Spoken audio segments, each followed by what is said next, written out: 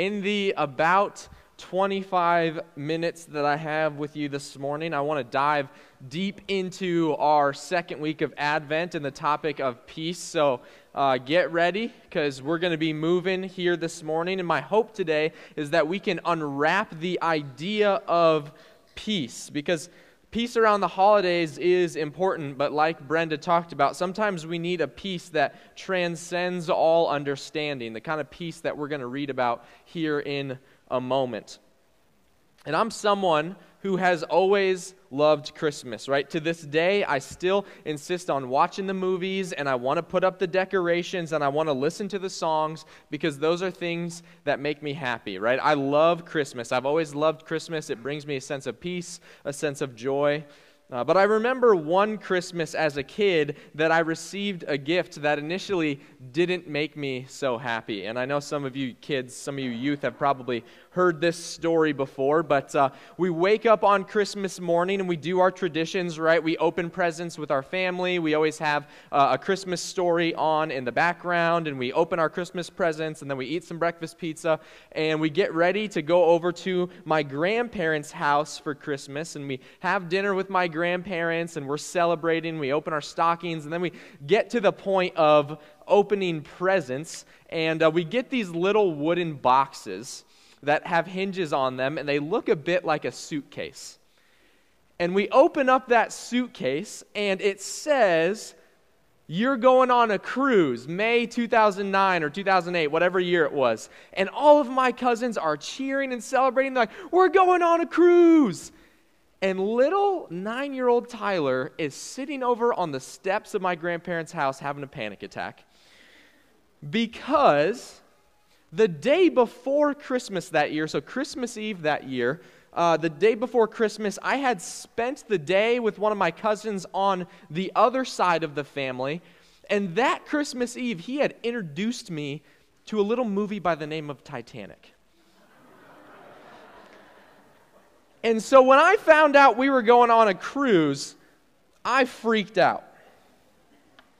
And it's funny to look back on some of those childhood fears and laugh, right? We had all kinds of fun on that cruise, but it's not lost on me that in the craziness of life, especially at this time of year, there are some of us, maybe all of us, who need to be reminded of what it means to have peace. And before we get into the conversation about peace, I'm going to go somewhere that I think you probably don't often hear when it comes to Advent series sermons. But we're going to start our conversation on peace today by talking about the enemy of our peace. We're reminded in Ephesians chapter 6, verse 12, that our struggle is not against flesh and blood, but against the rulers, the authorities, the powers of this dark world, and against the spiritual forces of evil in the heavenly realms. And then again in 2 Corinthians chapter 10, it says, "For though we live in the world, we do not wage war as the world does. The weapons we fight with are not weapons of the world. On the contrary, they have divine power to demolish strongholds." And I think for those of us in the 21st century, it's easy to go, I don't believe in things like evil powers or evil forces, right? I'm too smart for that. I'm too modern for that. There's no way I could believe in something like the devil. But the problem with that kind of thinking is twofold. One, it goes against what's clearly taught in Scripture. And two, if you aren't willing to recognize where the enemy of your peace is coming from, then he will win victories over you that he has no right winning. I wonder if you've ever thought about the fact that the enemy, Satan himself, one of his main goals is trying to rob you of your peace. And in the very season in which we are called to have the most peace, the Advent season, the National Alliance on Mental Illness says about 64% of people say that their anxiety or their depression gets worse around the holidays. Is it a coincidence that the time that's meant to bring us the most peace is actually the time that the enemy capitalizes on to rob us of our peace? But we'll just keep going along about trying to find some semblance of peace while we're losing the fight because we're trying to wage the war as the world does. We're trying to buy more presents and put up more decorations. We're trying to eat more food and do more things and get our kids in more events and try and meet the deadlines at work. And all of these things together should give us peace, and yet it escapes us. We're trying to fight heavenly battles with earthly weapons. But if we want to win the battle against the tactics of fear and anxiety employed by our enemy, then we first have to recognize where the battle is. And you probably don't think about the Christmas story in terms of a battle often, right? We read Luke chapter 2 and we love to celebrate the angels and the heavenly hosts showing up to the shepherds in the field. We love to think about Advent and sweet little 8-pound, 6-ounce baby Jesus wrapped in swaddling cloths in a manger and Joseph giving Mary a foot massage, right? Like that's what we want to think about when we think about the birth of Christ. But I want to read for you from the book of Revelation what's taking place as Jesus is being born in the heavenly realm. As Jesus is entering earth, and we see that sweet little baby Jesus in a manger, understand that this is taking place as well in the realm of heaven, right? In the realm of eternity. A great sign appeared in heaven, a woman clothed with the sun, with the moon under her feet, and a crown of 12 stars on her head. She was pregnant and cried out in pain as she was about to give birth. Then another sign appeared in heaven, an enormous red dragon with 7 heads and 10 thorns and 7 crowns on its head. Don't get lost in the imagery with me. Just think of Satan. Its tail swept a third of the stars out of the sky and flung them to earth. The dragon stood in front of the woman who was about to give birth so that it might devour her child the moment he was born. She gave birth to a son, a male child who will rule all the nations with an iron scepter, and her child was snatched up to God and to his throne. The woman fled into the wilderness to a place prepared for her by God where she might be taken care of for 1,260 days. Then war broke out in heaven. Michael and his angels fought against the dragon, and the dragon and his angels fought back, but he was not strong enough, and they lost their place in heaven. The great dragon was hurled down, that ancient serpent called the devil or Satan, who leads the whole world astray. He was hurled to earth, and his angels with him. Then I heard a loud voice in heaven say, "Now have come the salvation and the power and the kingdom of our God and the authority of his Messiah. For the accuser of our brothers and sisters who accuses them before our God day and night has been hurled down. They triumphed over him by the blood of the Lamb and by the word of their testimony. They did not love their lives so much as to shrink from death. Therefore rejoice, you heavens, and you who dwell in them, but woe to the earth and the sea, because the devil has gone down to you. He is filled with fury because he knows that his time is short." I wonder if you caught that last part. That the enemy is filled with fury because he knows that his time is short. It's done. It's game over for the devil. And as mad as he might be, as much as he might try to rob us of our peace, from the very moment that Jesus Christ entered the world through Mary, that war was over. The war for your peace was won. It began with his birth, it was confirmed in his life, his death, and his resurrection, and it will culminate when he returns with the new heaven and the new earth. So my question to you this morning is, are you living in pursuit of your peace as if that battle's not yet been won? Are you struggling to win a fight that's already been won for you? Don't think I'm saying that life doesn't get difficult, right? That sometimes anxiety and stress and fear aren't real things, because I know that they are and you know that they are. Jesus himself says on more than one occasion that through trusting in him, it doesn't mean that you'll never struggle, but it does mean that you'll never struggle alone. It means that even in the difficulties of this sinful, fallen, and broken world, that God doesn't just protect you from ever struggling. He says that you will struggle, but he promises that he will walk with you through the darkest valley, and that those experiences will help to grow you into someone who has a more unshakable peace despite your circumstances. Jesus himself promises this in John 16. He says, "I have told you these things so that in me you may have peace. In this world you will have trouble. Don't doubt about it. In this world, you will have trouble, but take heart, for I have overcome the world." Are you trying to overcome the world? Are you trying to overcome the things in your world? Or are you looking to the one who's already done it for you? Are you looking to the one who has overcome the world and who promises you peace? I'm not talking about some worldly form of peace that's here one moment and gone the next. I'm not even talking about the kind of peace that comes with good things like Christmas celebrations and time with family. Because unfortunately, we all know that as good as those moments of peace might be, as good as vacation might feel when you can escape from your problems for a little while, you have to go back to work sometime. And you have to go back to school sometime. And as long as you try and escape your problems, you have to confront your family's brokenness sometime. And the financial hardship and the anxiety and the struggles, they don't just go away because it's Christmas time. I know that as well as you do. But the kind of peace that I want to talk about as we move on this morning is the kind of peace that in the midst of it all supersedes, right? Reigns supreme over even the worst of your struggles, even the worst of your fears. It's the kind of peace that allows Paul in 2 Corinthians to say, through glory and dishonor, bad report and good report, genuine yet regarded as impostors, known yet regarded as unknown, dying and yet we live on, beaten and yet not killed, sorrowful yet always rejoicing, poor yet making many rich, having nothing yet possessing everything.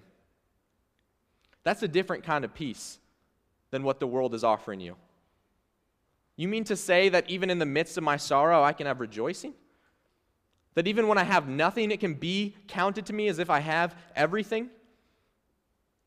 There's a difference between the fleeting peace that comes with taking a vacation from our problems or trying to act like everything's okay in your life when it's not, and that kind of peace, that kind of peace. That's the kind of peace that I want. I hope that's the kind of peace that you want. Sorrowful yet always rejoicing, poor yet making many rich, having nothing and yet possessing everything. I'll take that kind of peace that doesn't exist only when my circumstances are good. Peace that exists when your circumstances are good is a fake, cheap imitation of the true peace that's offered to you in Christ. I want the kind of peace for you and for me that says, no matter what I'm facing, my peace doesn't come from my circumstances, it comes from a God who loves me, who lived and died for me and rose again to offer me life with Him eternally. That's the kind of peace we're talking about this morning. But how do we get that kind of peace, right? It can't be easy. No one said it would be easy, but here's a good place to start. We're going to move into our main scripture today. So that was just my intro. Get ready. I kid. I'm just joking. Philippians chapter 4, verses 4 through 7. Rejoice in the Lord always. I will say it again, rejoice. Let your gentleness be evident to all. The Lord is near. Do not be anxious about anything, but in every situation, by prayer and petition, with thanksgiving, present your requests to God. And the peace of God, which transcends all understanding, will guard your hearts and your minds in Christ Jesus. It's worth noting that when Paul writes his letter to the church at Philippi, it's probably around the year 62 AD, which means that by the time Paul is writing Philippians chapter 4, he's been imprisoned both in actual dungeons and in various forms of house arrest for about 5 years to this point. For preaching the message of Jesus Christ, this man has been in prison for about 5 years, and yet he says that the peace of God, which transcends all understanding, will guard your hearts and your mind in Christ Jesus. That guy, he's not writing from some privileged position, right? Like, oh, you have peace and joy in God despite the fact that you're being killed for your faith and that people are persecuting you and that you have nothing. You guys have faith in God and I'll sit over here in my cushy house in my nice mansion, right? He's not like the pastors who make $17 million a year and then say, you guys should be happy with your circumstances and I'm going to be over here in my $9 million mansion, right? There's few things that make me more mad than people who try to preach from this privileged position and say, you should have peace, you should do all these things, but I'm not going to do it. And Paul isn't the kind of person to do that. He's writing from prison and he says, He's living out what it means in James chapter 1 when it says we are to consider it pure joy when we suffer trials of any kind. Because Paul's peace isn't rooted in his circumstances. The man's been locked up for 5 years. It's not in his circumstances or anyone else's circumstances. It's firmly planted in the hope of the gospel. And instead of responding to the difficulties of life with anxiety, with trying to muster up enough strength to fight the things that the enemy is using to rob me of my peace, Paul gives us the antidote. He gives us the sword to fight that battle for our peace against the enemy. That battle that's been won. He says, in every situation, by prayer and petition, with thanksgiving, present your requests to God, and the peace of God, which transcends all understanding, will guard your hearts and your minds in Christ Jesus. Isn't it kind of crazy that you get to take your concerns to God? That the person who created the entire universe, the one who made everything, cares enough about you, loves you enough to offer you an open line of communication to him in the midst of any circumstance. I hear people say all the time, I don't know how to pray. And my response to that is, do you know how to talk? Then you know how to pray. Because it says, in every situation, no matter what, bring your cares to the Lord, for he cares to you, cares for you. Or how am I supposed to pray with thanksgiving if the things that are happening around me aren't good? How am I supposed to pray a prayer of thanksgiving when my car breaks down? I don't know, maybe, God, thank you that I am in the small percentage of people in this world who are blessed enough to have a vehicle. Thank you that my car broke down because it means that I have a car. God, thank you that today I'm struggling with sickness because it reminds me of all the other days of the year how blessed I am to be healthy and well. God, thank you today that even in the midst of my darkest valley, I know that I don't have to walk through it alone because you promised that you are with me always to the very end of the age. That's praying with thanksgiving. And I promise you that in the midst of your dark circumstances, if you can be reminded to pray with thanksgiving, it will start to change your mindset. When not even the toughest things of life can shake you from being thankful to God, your peace is secure. That's not the kind of peace that can be robbed by any circumstances. And the peace of God, which transcends all understanding, will guard your hearts and your minds in Christ Jesus. There's this great Bible study called the Battle Plan for Prayer. And in one of the sessions of that study, one of the authors notes that many of the Psalms, the book of Psalms, are psalms of struggle. So if you've ever read the book of Psalms, you know that they're songs. Most of them are written by David. And if you read a lot of those psalms, many of them are unresolved. They're psalms where David is pouring out his heart to God and saying, God, why have you abandoned me? I feel like you left me. I feel like I can't beat this circumstance. I feel like I can't make it through this situation. And we don't always get to know, most of the time we don't get to know how those psalms are resolved. We don't get to know how God answered David's prayer. But we do know that there's glory in the struggle. And I think we have to be reminded sometimes as Christians that following Christ is not a promise to be removed from struggle, but it is a promise that there can be glory in the struggle. It's the kind of peace that comes from knowing that even in the struggle, my eternal fate is not on my shoulders, it's on God. It's a good reason to write down your prayers, not so that you can treat God like a genie in a lamp, but so that you can look back and go, look at all the times, God, that you have been faithful to me. Why should this time be any different? Look at all the times, God, that I thought it wasn't going to work out, and then you worked it out for your glory and my good. Why should this circumstance be any different? That's the kind of peace that transcends all understanding, that the perfect God of the universe has never failed you and he never will. The late, great New Testament scholar by the name of Grant Osborne says this about the difference between that cheap, fake imitation, worldly peace and the kind of peace that God offers. It says, an earthly peace that is anchored in this sin-sick world will always be uncertain and subject to the unpredictability of life. Paul is referring instead to the pervasive peace that characterizes God and that comes to us as a divine gift. It's not just the opposite of anxiety, but the solution. God's peace is like the miracle cleanser that when sprayed on dirt just soaks it up and takes it away. Maybe you're saying to yourself right now, there's no way, Tyler, that you could know what I'm going through. That there's no way you young kid, I get that all the time. You have not experienced anything yet like what I've experienced. You're just so young.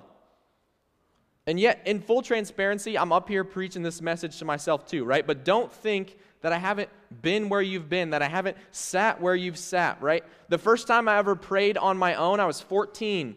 I thought my dad was going to die because he was having a respiratory arrest, and I thought I was going to have to be the man of the house. I know what it means to have the kind of family brokenness that you're woken up in the middle of the night by someone saying, hey, we need you to get out there. Your brother has run away from home again.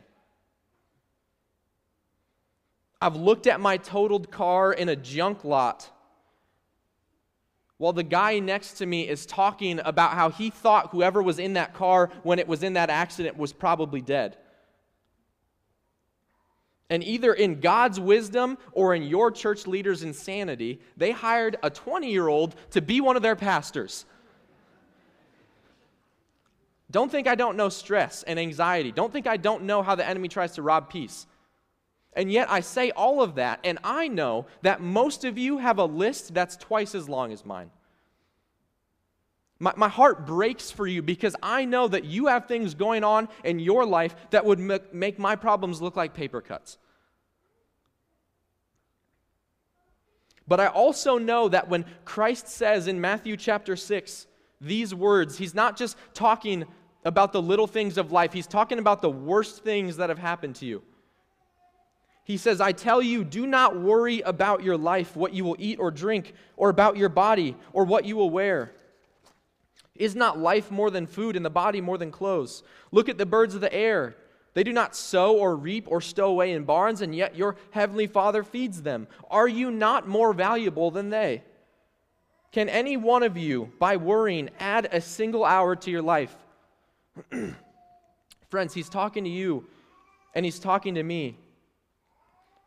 The Savior of the world sees you. He sees you in the midst of your sin and your brokenness and your problems, and he's willing to die for you. He promises that if you would just accept him, if you would just place your faith and your trust in him, that there is real peace available to you. Not the kind of peace that replaces your worldly circumstances, but the kind of peace that reigns supreme over them. That baby in a manger that we celebrate at Christmas, he would go on to die a criminal's death on a cross and suffer the full wrath of God to take away the penalty of sin for anyone who would believe in him. And the great enemy, the one who glories in sin, the one who tries to steal our peace, on that glorious and silent night when our Savior Christ was born, even the enemy of the universe knew that his time was short. Are you living life's battles as if that war hasn't already been won for you?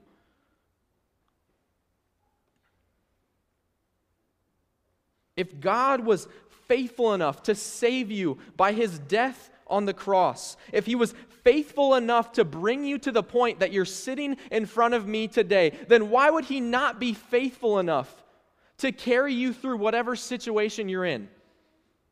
I've had it said to me before that our God has a perfect record, and I'm not important enough for him to waste it on. So if he was faithful to enter into the world as a child, even though he had no sin in him, if he was faithful to die a criminal's death on a cross, and if he was picturing your face in his mind as he did so, if he brought you through the struggles of life and sat you here this morning, then why is he not faithful enough to lead you through whatever's trying to rob you of your peace today?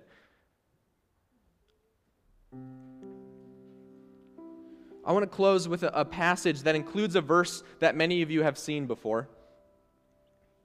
It's in Later in Philippians chapter 4, it says, I rejoiced greatly in the Lord that at last you renewed your concern for me. Indeed, you were concerned, but you had no opportunity to show it.